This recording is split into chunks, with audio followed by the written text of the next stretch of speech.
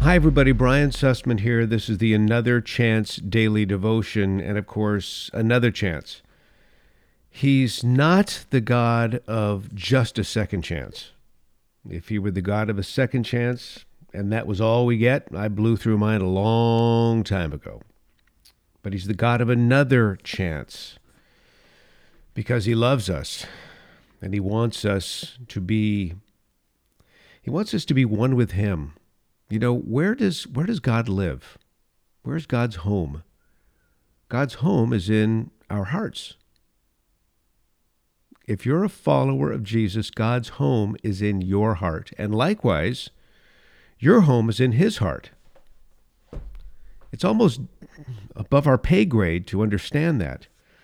But what we're doing, of course, is going through a book called The Holiest of All by Andrew Murray, written in 1894. It's all about the book of Hebrews. So let's continue now. And we're in verse 5 of chapter 1. For unto which of the angels said he at any time, Thou art my son, this day I have begotten thee? That's from the book of Psalms. So this writer of Hebrews was using the Old Testament scriptures to remind the Messianic Jews of that particular day that what they were following, that what they were into, what they were believing, Yeshua as Mashiach, Jesus as Messiah, it had been predicted in the Old Testament, in the Jewish Bible. And of course, at that time, those were the only scriptures they knew. And time again in this first chapter of Hebrews, the writer is just laying out scripture verse after scripture verse after scripture verse, which remind these new believers in Jesus that in fact he was the promised Messiah. He is the promised Messiah. Verse 5. Let's begin it again. For unto which of the angels said he at any time, Thou art my son, this day I have begotten thee? And again, I will be to him a father, and he shall be to me a son. That's from the book of 2 Samuel, chapter 7. And when he again bringeth in the firstborn into the world, he saith, Let all the angels of God worship him. That too is from the book of Psalms. It is because Christ is the Son of God that he is higher than the angels, and that the New Testament, as we like to call it, is so much higher than the Old. Remember, everything hidden in the Old Testament is revealed in the New Testament. If we would grasp the teaching and get the blessing of this epistle, and indeed become partakers of the inner power and glory of the redemption Christ has brought, we must tarry here in deep humility until God reveals to us what it means that his only Son has become our Savior. The infinite excellence of the Son above the angels is the measure of the excellence of that heavenly life he brings and gives within us. The angels could tell of God and of life. The Son is that life of God, and he gives it. He gives it. He that hath the Son hath life. So you want real life, you want everlasting life, you want eternal life, it's through Jesus, the Son. Continuing. Thou art my son, this day I've begotten thee. Again, this is from verse 5. Thou art my son, this day I have begotten thee. The words are used in the book of Acts as well. Acts 13, verse 33. These words are used to speak of the resurrection of Messiah. So the word firstborn in the next verse also has reference to the resurrection. We read that in Colossians, first chapter, Revelations, first chapter. The Son was not only begotten of the Father in eternity, but begotten again in the resurrection. In the incarnation, the union between the divine and the human nature was the work of the Father. It had to be perfected through and by Jesus. yielding himself to God's will, even unto death. In the resurrection, we read in Romans chapter 1, verse 4, he was declared to be the Son of God with power. The full outbirth of humanity into the perfected fellowship and equality with deity was completed. The Son of Man was begotten into all the likeness and glory of the Son of God. Paul applies this as well. Acts 13. God raised up Jesus, as also it is written in the second Psalm, Thou art my Son, this day I have begotten thee. That's what Paul writes.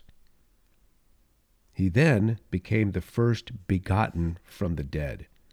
This is gigantic. Christ is the Son of God. What does this mean to us? What is the blessing that it brings forth? Well, it points us first to the great mystery that God has a son. Like I said earlier, it's almost above our pay grade. I guess you could say not almost, it is. But we believe this by faith. This is the mystery of divine love. Because God is love, he begets a son to whom he gives all he is and has himself, in whose fellowship he finds his life and delight, through whom he can reveal himself, with whom he shares the worship of all his creatures. I'm going to read that again. This is heavy-duty writing from Andrew Murray in 1894. People back in the day were so literate. This current generation, this Instagram, TikTok, tweet, text generation has really dumbed down the English vocabulary. So I'm going to read that again. Because God is love, he begets a son to whom he gives all he is and has himself, in whose fellowship he finds his life and delight, through whom he can reveal himself, with whom he shares the worship of all his creatures. And because God is love, this Son of God becomes the Son of Man, and the Son of Man, having been perfected forevermore, enters through death and resurrection into all the glory that belongs to the Son. And now this Son of God is to us the revelation, the bearer of the love of the divine being. In him the love of God dwells in us. In him we enter and rest in it. When God speaks to us in this, his Son, it is the infinite love imparting itself to us, becoming the inward life of our life. Remember what I said earlier? Where is God's home? In your heart. Where is your home? In his heart. Andrew Murray goes on to say, if we ask how this can be done, our answer is the second great lesson taught us by the truth that Christ is the Son of God. It was by being begotten of God by a divine birth that Christ became the Son. In eternity, it was a birth. In the resurrection, it was a birth from the dead. And so it is only by a divine birth that the Son, that the love of God can enter and possess us. It is by an eternal generation that the Son is God. In eternity, Andrew Murray writes something here that's so important to remember. In eternity, there is no past. In eternity, there is no past. What God is and does in all the infinite power of an ever-present now. In eternity, there's no past. What God is and does is all in the infinite power of an ever-present now. I think this is important for us to recall in our own life. There's no rearview mirror with God. He saved you. The past is the past. It's forgotten. Your sins have been made white as snow. It's over. It's forgotten. Don't allow the devil to condemn you with your past sins. Don't let that happen. And so it is only by a divine birth that the Son, that the love of God can enter and possess us. It is by an eternal generation that the Son is God. In eternity, there is no past. I'm reading this again. What God is and does is all in the infinite power of an ever-present now. And so it is in the power of that eternal generation that the Father begetteth in his Son. It's also written in 1 John chapter 5. And begetteth his Son in us.